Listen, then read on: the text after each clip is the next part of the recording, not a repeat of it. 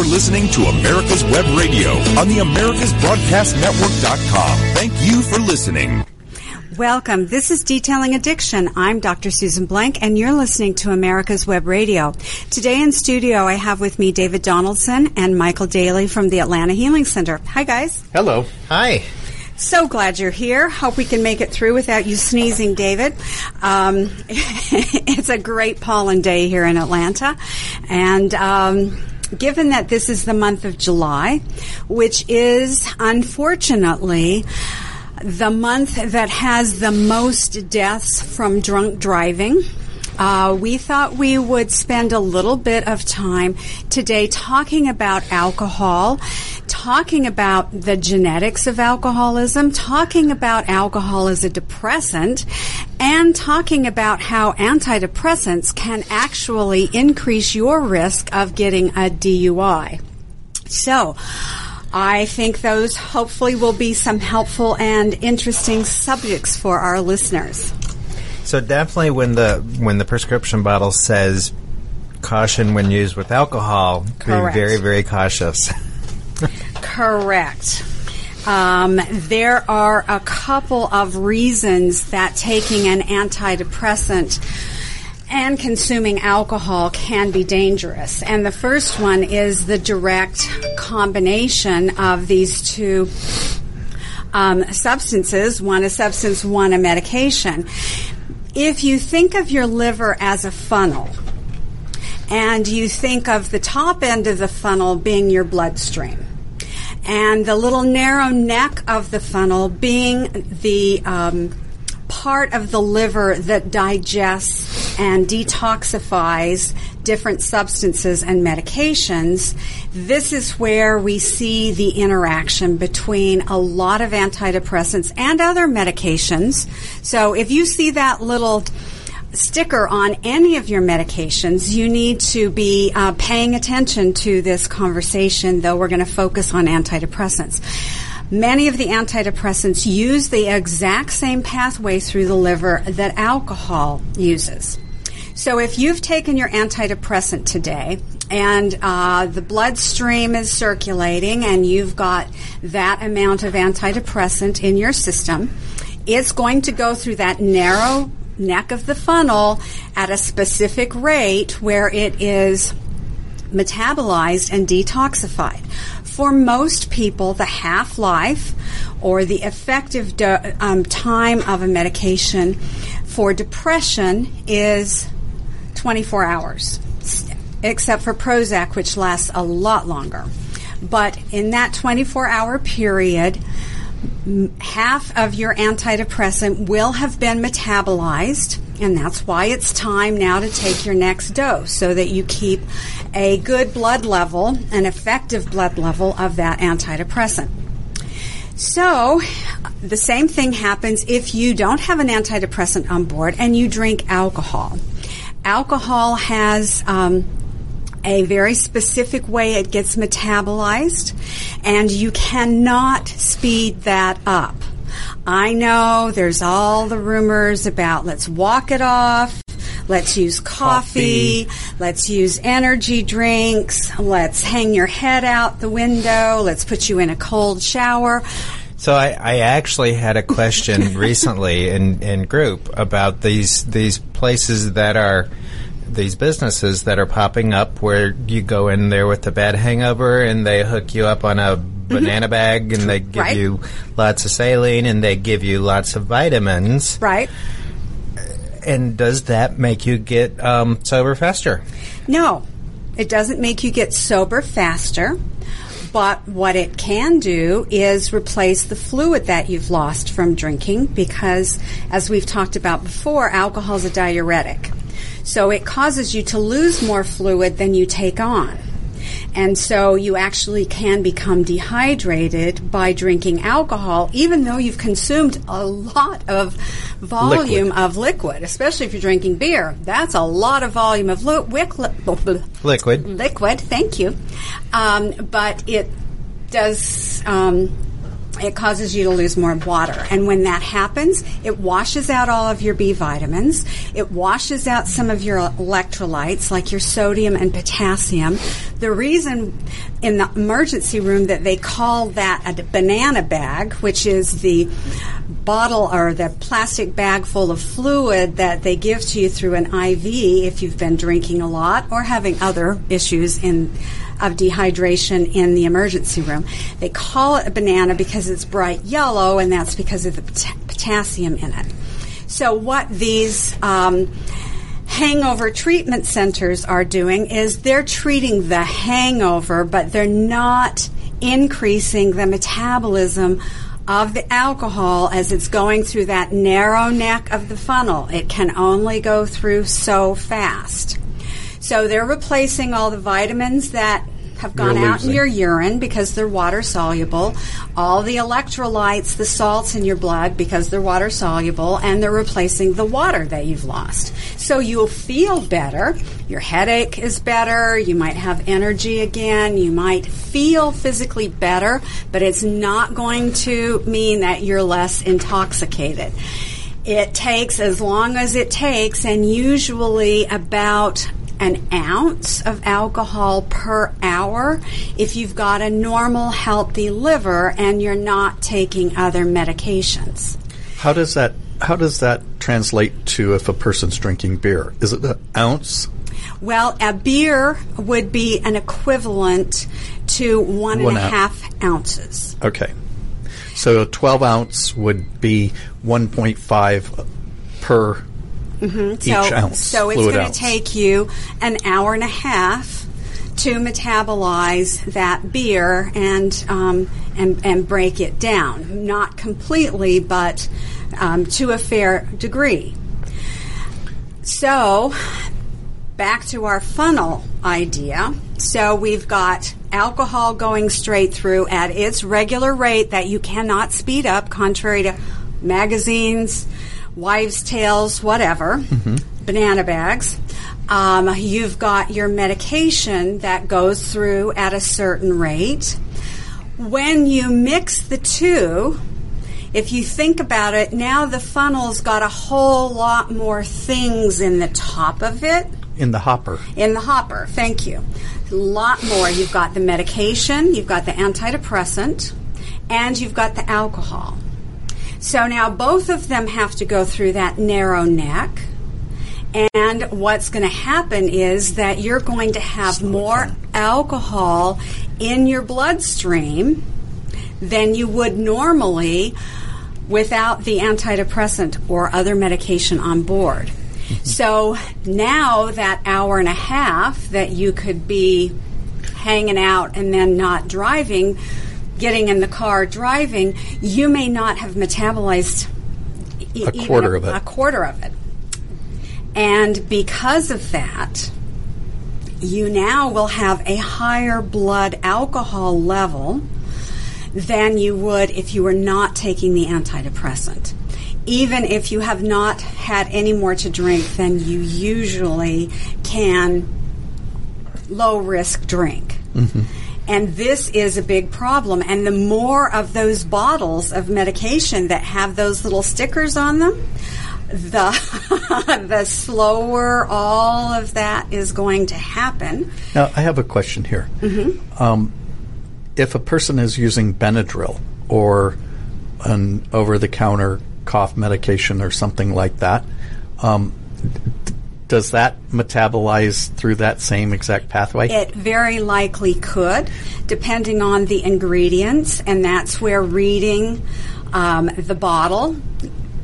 If it's not a prescription med with a big sticker on it, read the bottle and it will say, do not use while consuming alcohol, if that same pathway is being used. That might be one reason for the sticker. Another reason for the sticker is if there is something about that medication or something about that over-the-counter medication that has a sedating effect, a central nervous system sedating effect. Alcohol has too, and those two are also now additive. So it may not be the pathway through the liver. It may not be the funnel that's the problem. It may be that you've got something that's already going to decrease your alertness, make you more sleepy, make you more off balance, impair your judgment, and now you've doubled that or quadrupled it depending on the relationship. Now you've increased the risk that you're going to have central nervous system depression and greater impairment. So that's going to affect your ability. Your blood alcohol level may not necessarily be raised, but your ability to pass a field sobriety test, for example, may be significantly impaired. Right. And in the past, people have said, oh, well, that's a good reason to get out of a DUI. Well, that might have been a good reason to get out of a DUI before we knew this routinely. Mm-hmm. But now that those little stickers are on your bottles and the little warnings are listed on the over-the-counter medication, that's, even if you haven't read it, even if you ignored it, even if you never considered it, that is not an excuse or a get-out-of-jail-free card, because you have been warned. And the fact that you didn't listen to ignorance the warning... is not a right. So defense. It might just help the person understand why they look so horrible on the video, right, even though their blood alcohol level was relatively low. Right. But still, if... the other thing is that some of these medications can actually propitiate. Is that how you say that word? Accentuate the effect of the alcohol, especially if it's like a anti-anxiety or a sleep medication, right, where you might think I just had one drink and it's going to actually be more like you had 3 or 4. Correct. And it could be either because of the more junk in the hopper waiting to go through the narrow neck of the funnel through the liver, or it may be because of the direct effect on the brain, and that it is also impairing or activating the same centers. One of those centers, a benzodiazepine like a Xanax or a Klonopin, an Ativan, or a Z drug, the medications for sleep like Ambien or Lunesta. These kinds of medications also release GABA, and that's a neurotransmitter in your brain that alcohol releases. And GABA is the neurotransmitter, the messenger in your brain that calms you down, helps you relax, helps you go to sleep. So it has a sedating effect and is going to have that kind of effect generally. But if you take something else that's going to potentiate that, like alcohol, or you're mixing multiple meds that all work on that same center, now suddenly you've got a lot more effect than any one of those taken by themselves. And this is where people do get into a lot of trouble thinking, I've gone to the party, I've had my normal level of alcohol, usually I'm fine to drive, nobody has a problem with me, and suddenly on their way home they get a DUI. So mixing meds with alcohol, not a good thing. We're going to take a break. When we come back, we're going to talk about other reasons that antidepressants might not be good for you if you're using alcohol. Thanks for listening. This is Dr. Susan Blank, host of Detailing Addiction and medical director of the Atlanta Healing Center. Please join me on Tuesday afternoons at 4 p.m. The disease of addiction is a life-altering challenge, not just for the person suffering its effects, but also for the family and friends who support and love the one caught in its grasp. What should be the course of treatment? Who is the best person to render treatment? And what is the best place to go for the care that is needed? We know that you want answers to these and many more questions. Call 770-696-9862 and speak to a representative of the Atlanta Healing Center. They can tailor a program specifically designed to address the needs of the person suffering with an addiction, or give you guidance as to where that help may be found. Information is the key, and the trained staff at AHC is here to assist. If you wish, you can also get more information on the website located at www.atlantahealingcenter.com. This is Daryl Pullis inviting you to listen to America's Homegrown Veggie Show right here every Saturday morning at 10 Eastern Time. Great guests, great tips, and valuable information about growing your own vegetables, fruits, and herbs.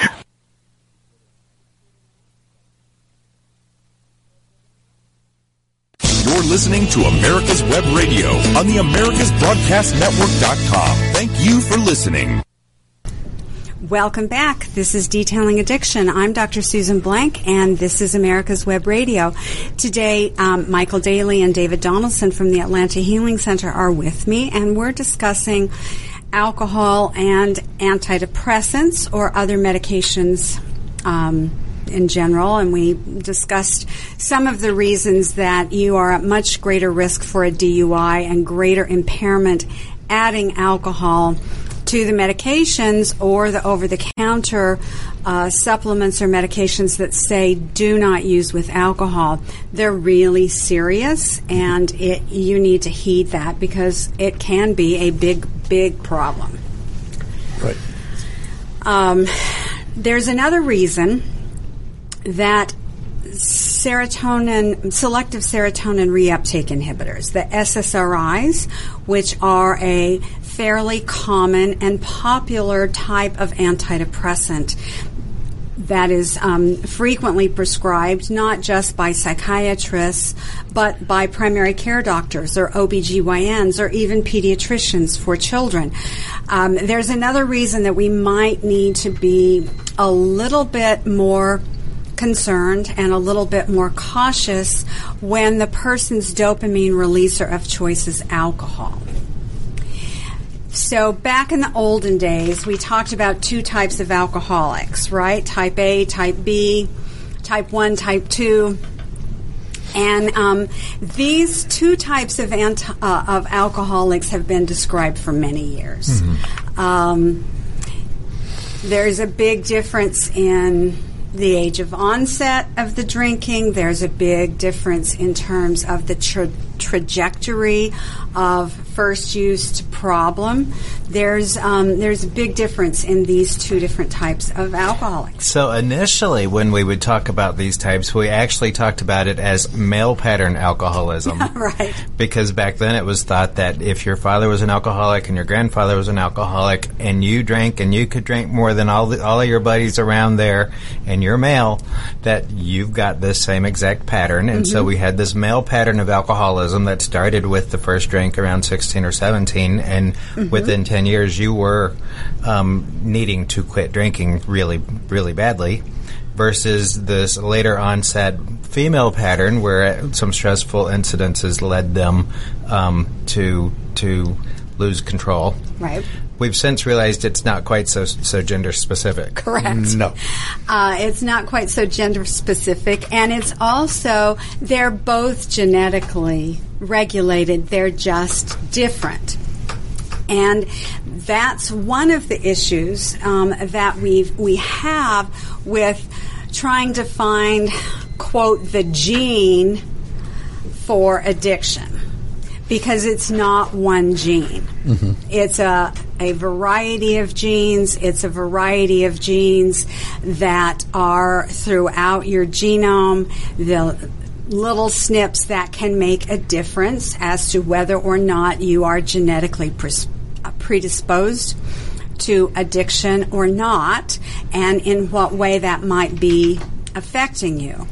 But the type A and the type B alcoholics have been described. So the type A is the functional alcoholic, the person who probably begins drinking in an alcoholic way later in life. They may have started drinking in high school or in college, but it wasn't in a problematic way and it wasn't in a compulsive way until later in life. And these folks are able to, quote, function for a long time.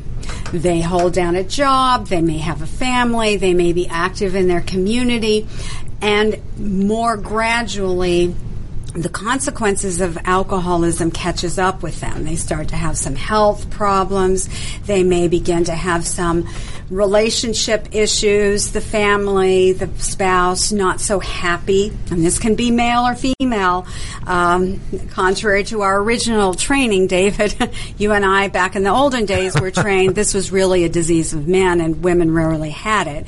Not so.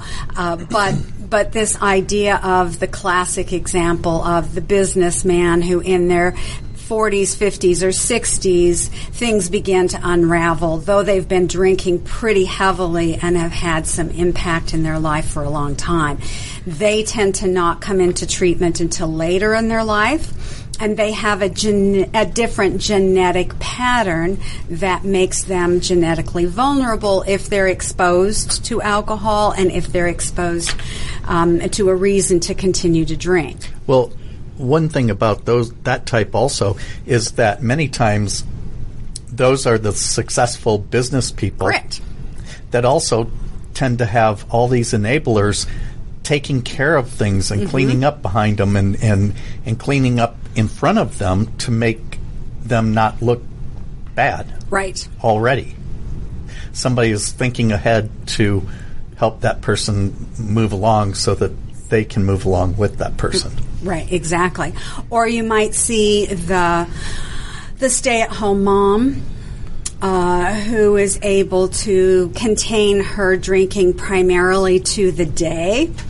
This is always a very interesting pattern that they get up, they get ready in the morning, they get the kids off to school on the bus, they come home and they drink at lunch, and they have a nap, and then by 4 o'clock when the kids are coming home from school, they don't drink in the evening. Or they might drink if they were going out to a dinner or something, but that's not when they drink. They drink in the morning, and they drink with lunchtime, and then they stop, and so they're able to contain their drinking. Or they may be a businesswoman in the same kind of thing and an active career where entertaining and traveling is part, and they're able to manage that. Right. When there is the change that happens when you become an empty nester, this is when we see many women now really starting to drink. Yes. And that need to be sobered up by 4 o'clock goes away because the kids have gone off to college, the husband is off to work, and many of their activities have been, and their relationships have been related to their children. Their friends were the other parents on the soccer team, or their friends were the people in the neighborhood that also had kids that were trading play dates. So this structure that the woman has had is now not there. And their drinking often escalates. And so we see a lot more significant problems that's often a surprise to the family. They really think they have no idea that there was even an issue here. And now suddenly mom's getting a DUI or she's embarrassing everybody at the wedding, or she's having trouble finishing Thanksgiving dinner. Suddenly the whole family is just looking at each other, not even realizing that mom had this problem a long time ago. So they'll be entering treatment at a later stage and an older age. We also see many of the business people have been able to hold it together because they can't be smashed in front of colleagues or their clients, but when they retire, they have that same phenomenon. Their structure that kept them regulated has gone away, and they're having more and more trouble because there is no reason that they can't, that they have to wait till 5 o'clock, or that they can't have a drink whenever they want. And so we really see this low level simmering alcoholism that's been held at bay to some degree or another. Yeah, their doctor's saying your liver is not looking good and you're anemic and there's some other things, but this has also been part of why there's been so much confusion as to whether this is genetics versus environment. Right. Because there's so many people in their lives that support them and help them to be successful and give them all this structure that suddenly you're able to look at and say the environment, the friends, the people, the parents, whatever, something other than genetic predisposition towards this disease. Right.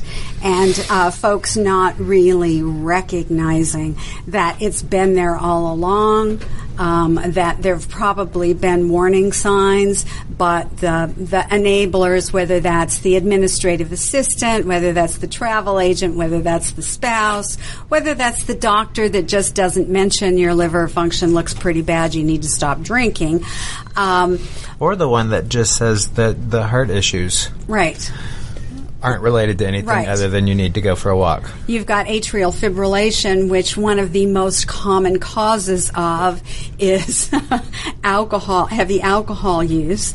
Our patients don't even get questioned about what level is their alcohol, or the way in which the questions ask. You don't drink more than 2 drinks a day, do you? Oh, no, with the implied answer, of course, in how the question is phrased. So there are lots of enablers, but as you look back, you can see they had some trouble in college. They may have lost a job or 2 along the way.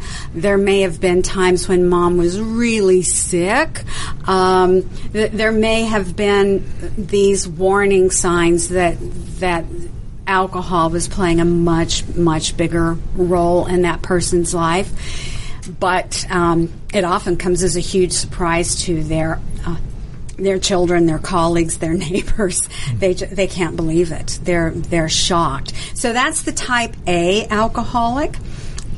Genetically inherited, usually not a significant legal problems.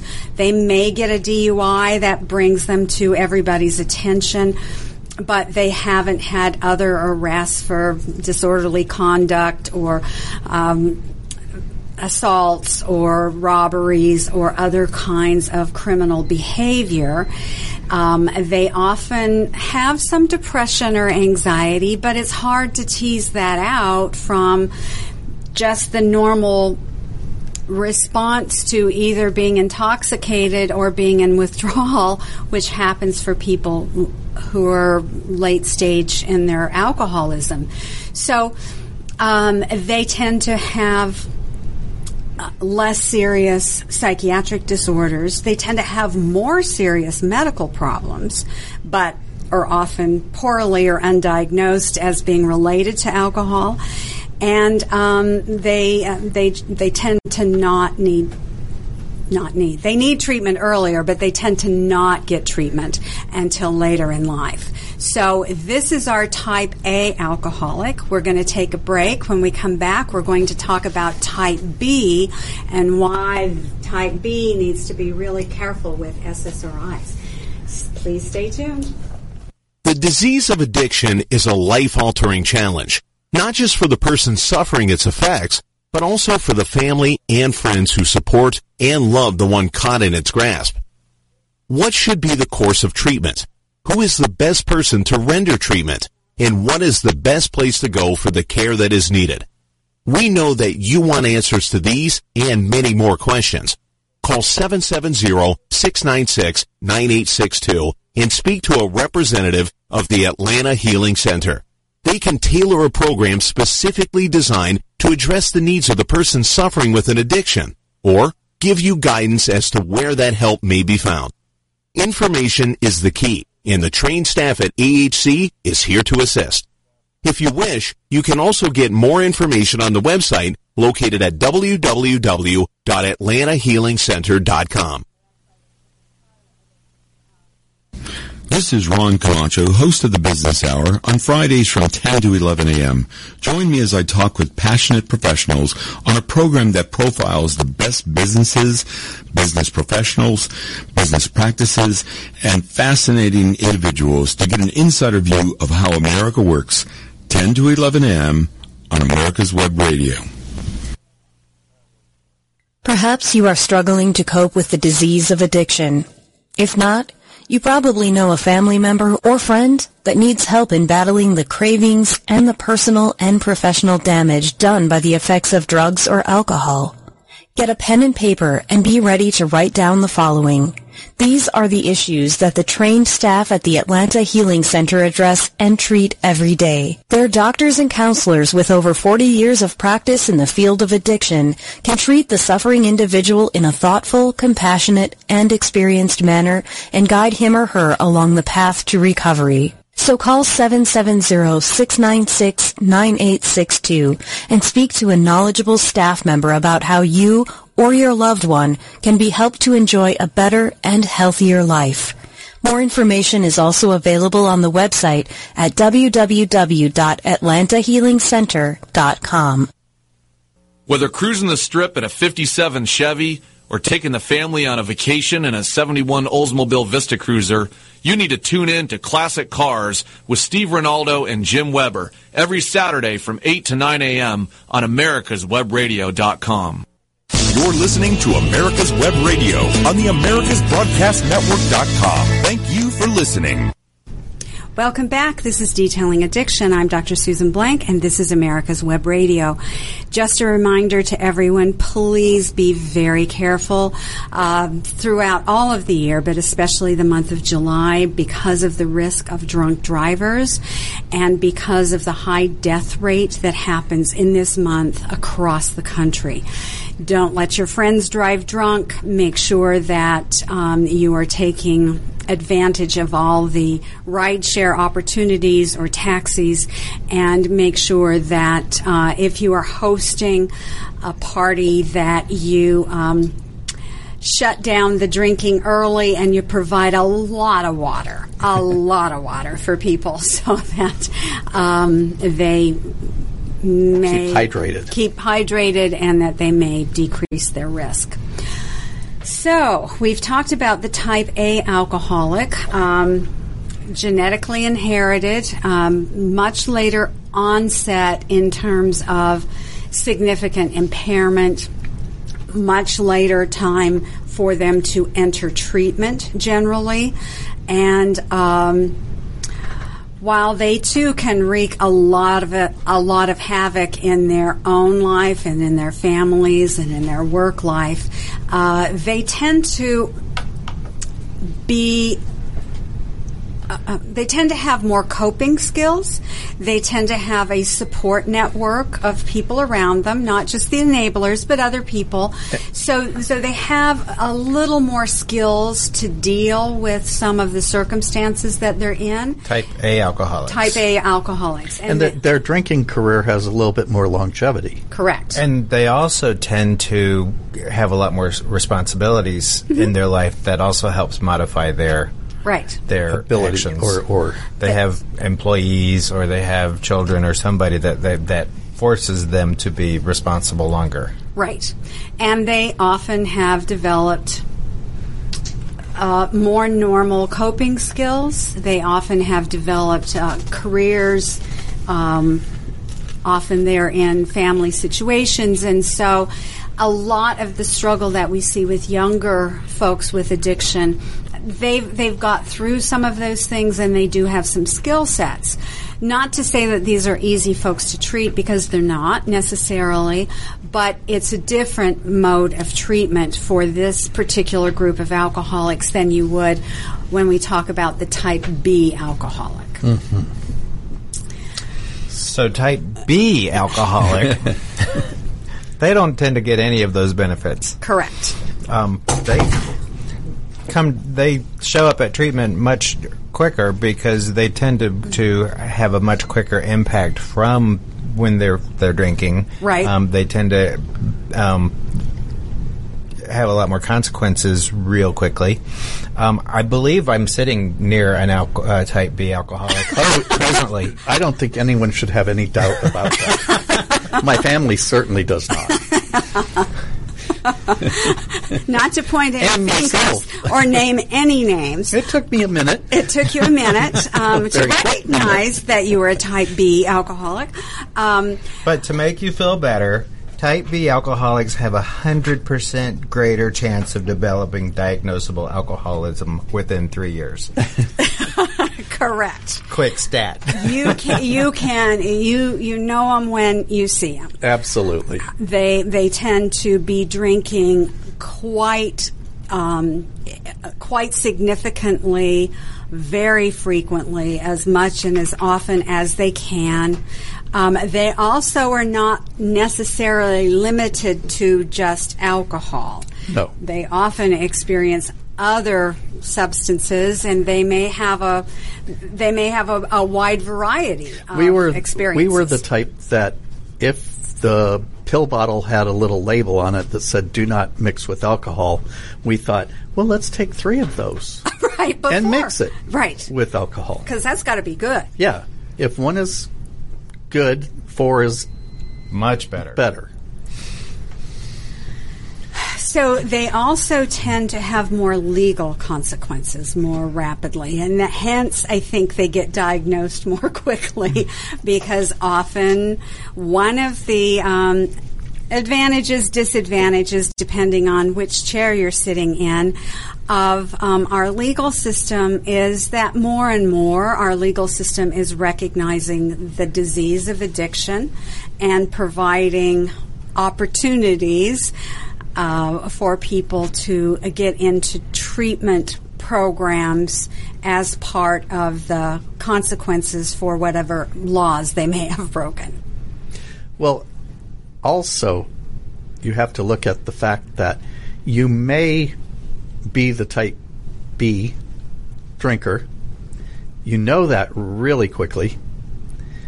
But you personally. Yes, you personally know it rather quickly. But you also still have that thought that this time is going to be different. My next outing, my next drinking situation is going to be different. I'm not going to let myself do that. Well, in their initial period of drinking, their early period of drinking, they're often the life of the party, and they're often the one people want to have there because they're going to get things going. They're going to bring all kinds of energy and adrenaline and excitement, and everybody's going to have a lot of fun initially. But then they're the one that doesn't want the party to end, and they want to take the party on over to the next location, and they're the one that also says, "I can drive. I'm totally fine," because part of the dynamic is that they have a sense of invincibility. Right. And accentuated by the alcohol. And accentuated by the fact that their brain is usually not fully developed until their late 20s, and a lot of their heavy drinking behaviors begin well before they have a fully adult brain, and so they really don't have the capacity to recognize consequences. I got sober before my brain became fully myelinated. Right. Thankfully. Just in the nick of time. Absolutely. Just in the nick of time. So these folks also tend to have more psychiatric disorders. They are more at risk for developing post-traumatic stress disorder, for having more significant problems and trauma. Part of it because when you're under the influence of alcohol, you often don't recognize the danger in a situation, and you may be more vulnerable to being victimized. Mm-hmm. Also, the tendency for some folks with this genetic makeup may have early childhood trauma that created a lot of pain and suffering for them, and they were looking for ways to relieve the pain and found very quickly that alcohol is a good option in terms of decreasing their anxiety, helping them not feel pain, helping them not to care so much. So we see that often these folks have a high level of co-occurring disorders that need to be treated. They aren't co-occurring disorders related to, okay, you're in detox, of course you're depressed, you're coming off alcohol, of course you're anxious, you can't sleep, that all of these symptoms that would be identifiable as psychiatric disorders disappear in about 6 to 8 weeks as they get through their initial detox and treatment. So although there are more gene studies that are showing that there are some genetic connections between alcoholism and major depression and bipolar disorder, and they're finding that a lot of them will benefit from treatment for those disorders once they've gotten the alcohol under addressed. control. Right. It doesn't tend to work the other direction, but they're finding that if they do this and then address that. And the B-type alcoholic usually starts younger, so they don't learn their coping skills as a adolescent going through certain various steps along the way that most people learn. Okay, at this age, you start to learn that yes, you're vulnerable and less, but you walk through it and you deal with it, and then you go on to the next lesson. Whereas the person, the B-type, I believe, learns that, oh my gosh, if I smoke a joint or if I drink 5 beers, I don't have to worry about that. Right. Doesn't matter. It doesn't, there's no reason to learn how to do it. You just use. Right. That's your go-to. That's your default. That's what happens. And because of this early heavy use, maybe not significant enough that it gets them into treatment early, but it certainly impacts them. So they may have impact on athletic careers, college careers. They may find themselves dropping out of school, not doing as well in school, having to change their path because doors have been closed, bridges have been burned, and it can have lifelong impact for them. Yes. Because they have not been able to negotiate some of those life skills and those milestones that our type A alcoholics have usually been able to stumble through to some degree or another. So they have a lot of significant issues. Mm-hmm. They don't tend to have a lot of the serious physical problems, although they still can. They are more likely to have injuries. They're more likely to have head injuries. They're more likely to have broken bones and other kinds of physical trauma issues than some of the older alcoholics, although they do as well. In the end stage of their alcoholism, they're falling and they're having accidents and so forth. So there's some bad news associated with this particular type of alcoholism that has a big impact on this person immediately, but for the rest of their life as well. Well, and I think, and this is just kind of my viewpoint from looking back at things, but when you're in certain situations and you're the type B alcoholic, that you can be around a lot of people that are dealing with maybe over drinking or problem drinking or excessive drinking, but then they stop and they move on. Right. Whereas we see that and think, well, that's normal behavior, so we'll just continue doing it. Right. And they aren't able to stop, right, as some of their companions who, if you match them drink for drink, you might think, well, both of those individuals are alcoholics. But what we know is both of those individuals can have some significant consequences from their alcohol, but the person who's genetically predisposed as a type B alcoholic cannot stop. Consequences don't stop matter. them. We're going to take a break now. When we come back, we're going to talk about the advantages that you have as a type B alcoholic. So please stay tuned. The disease of addiction is a life-altering challenge, not just for the person suffering its effects, but also for the family and friends who support and love the one caught in its grasp. What should be the course of treatment? Who is the best person to render treatment? And what is the best place to go for the care that is needed? We know that you want answers to these and many more questions. Call 770-696-9862 and speak to a representative of the Atlanta Healing Center.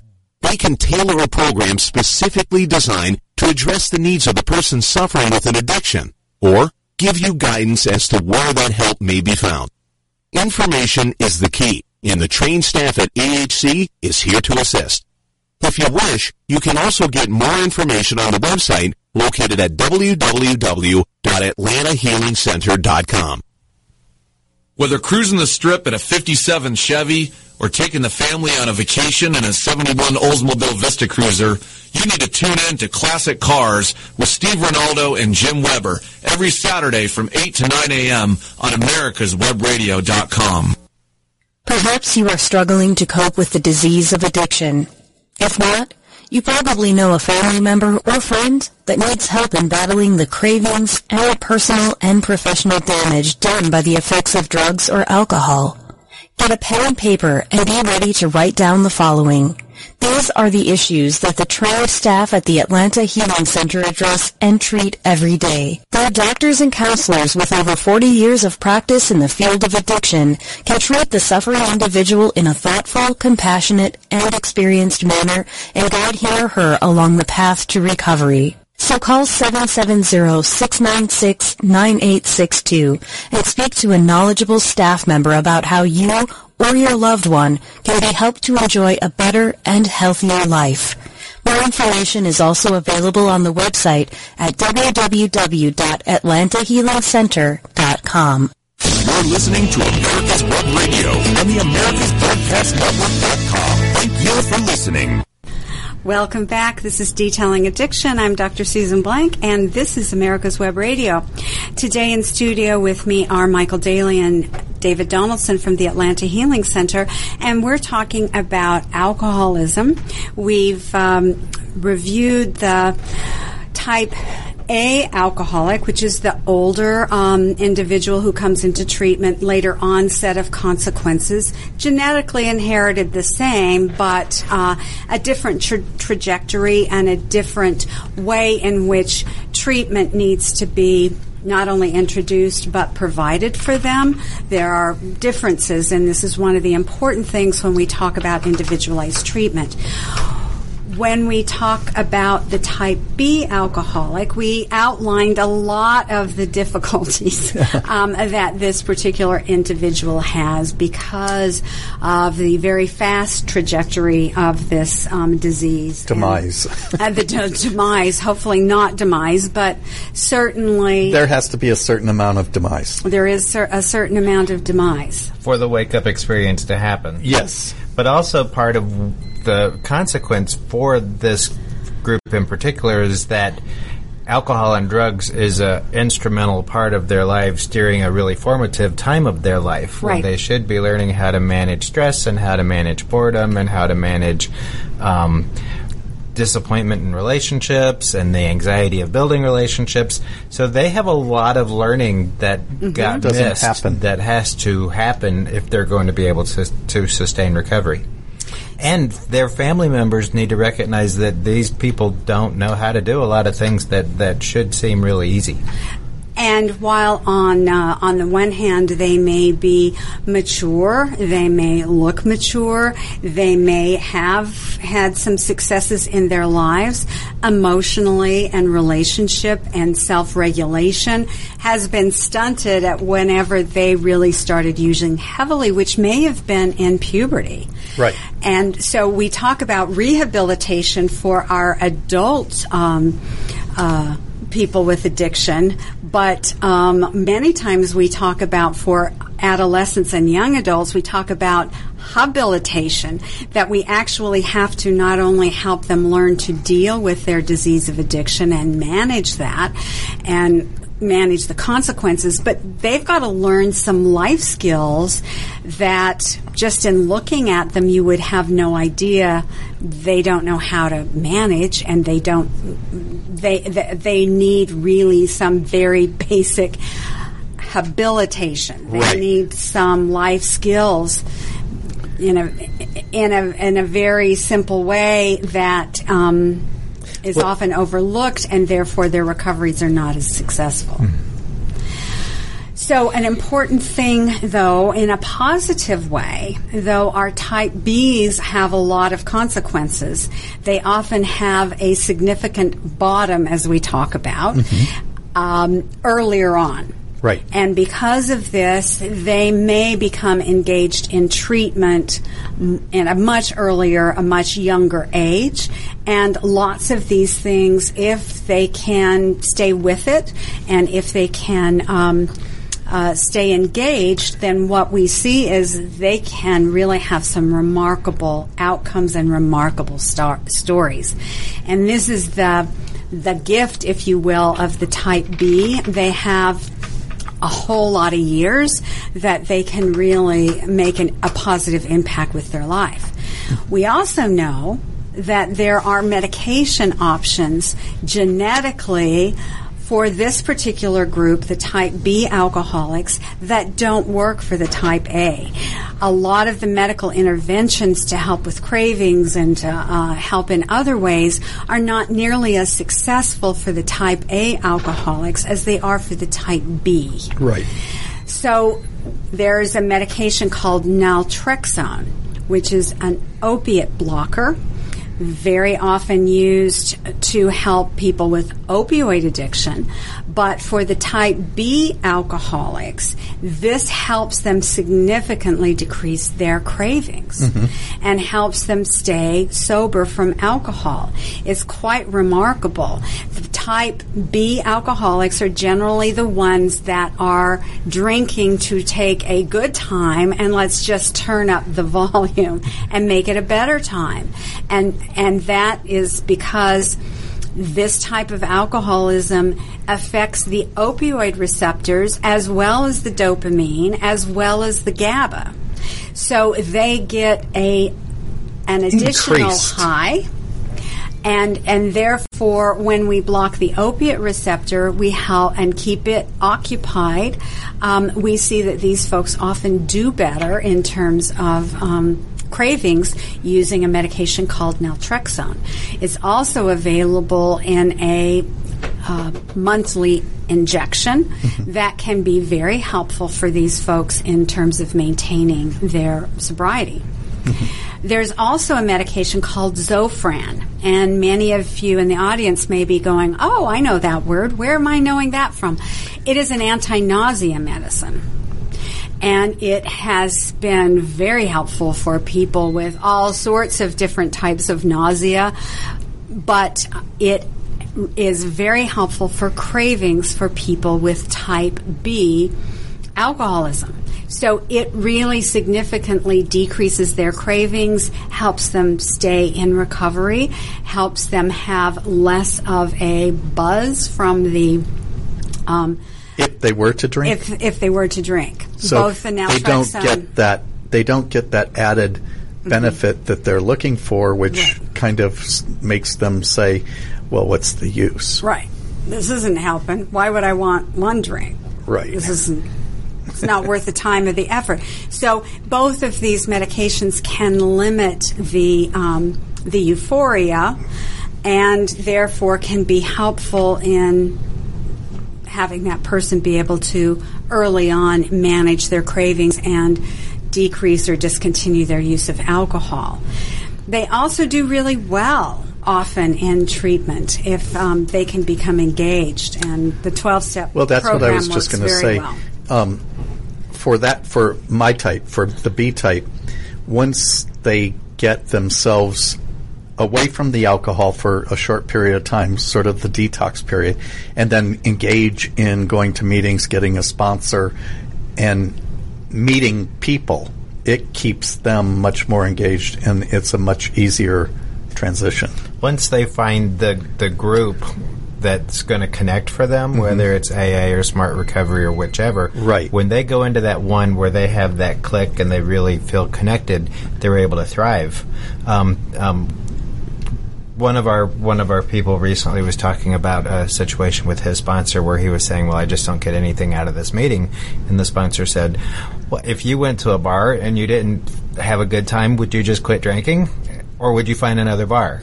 And so, in that same scenario, you have to find the room that's going to fit for you. True. And if this particular group isn't the one, there's with always AA, there's 1,000 meetings a day in most cities.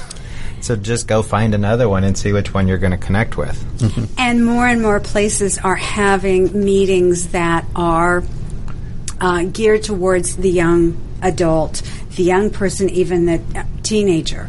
And this, I think, is a real important benefit that we didn't have so much before. It was really difficult for a young person to go into a meeting of 40, 50, 60-year-olds, grumpies that were not necessarily dealing with the same life issues. In my home group, the first year of sobriety, there was a young man that celebrated 5 years of sobriety, and he hadn't turned the legal drinking age yet. Which back then was 19. So I'm laughing. It's not funny, but it is pretty amazing that many of our type B alcoholics are really identified, have gotten in serious complications, are real alcoholics, as the big book talks about, the big book of Alcoholics Anonymous, and they're often in recovery and sober before they turn a legal drinking age. So very, very important for families to be well aware of the consumption of alcohol, the missing alcohol, and the many ways in which your alcohol can be altered to look as though no one has been borrowing your alcohol, which is often the source, the initial source for young people to begin to drink, and they will drink. Absolutely. So a couple things that I think that they really have a difficult time with, that I think if people are aware and they can help them learn it as in a kind of a coaching way, being able to manage and tolerate boredom. Absolutely. Because that's one feeling that they learn immediately how to change. And then also how to be able to go up and say, hi, my name is so-and-so, and just begin a relationship without some substance in their body. Because for most of them, it's terrifying. It's terrifying. Yeah. Being in a protected group where you come in and people are asking you questions and they're helping you with that initial relationship stuff feels really nice, and they do it really well. But tell them, okay, now go to an AA meeting or go to a Smart Recovery meeting, and they'll give you 1,000 excuses for why they can't make that step. But the reason is they're terrified. And that, again, they have not necessarily learned the same skill set that some of their older alcoholics, people with type A alcoholism, they've learned to introduce themselves and to be in awkward situations and to ask directions or ask for help, where young people have a really hard time with that, especially because they assume everybody else is doing it just fine. The boredom issue for all of our patients, regardless of age, is a real serious problem. And I think it's getting more serious as we have a lot more instant gratification that's available with our screens and some of the other shows that we've had before. Mm-hmm. But the idea that people learning how to self-soothe, learning how to entertain themselves without having to be under the influence of a drug or alcohol. These are skill sets that are very, very important for individuals to learn and to have treatment centers help them learn. Right. So we wish you all a very safe rest of the month of July, and we look forward to seeing you next week on Detailing Addiction. You're listening to America's Web Radio on the AmericasBroadcastNetwork.com. Thank you for listening.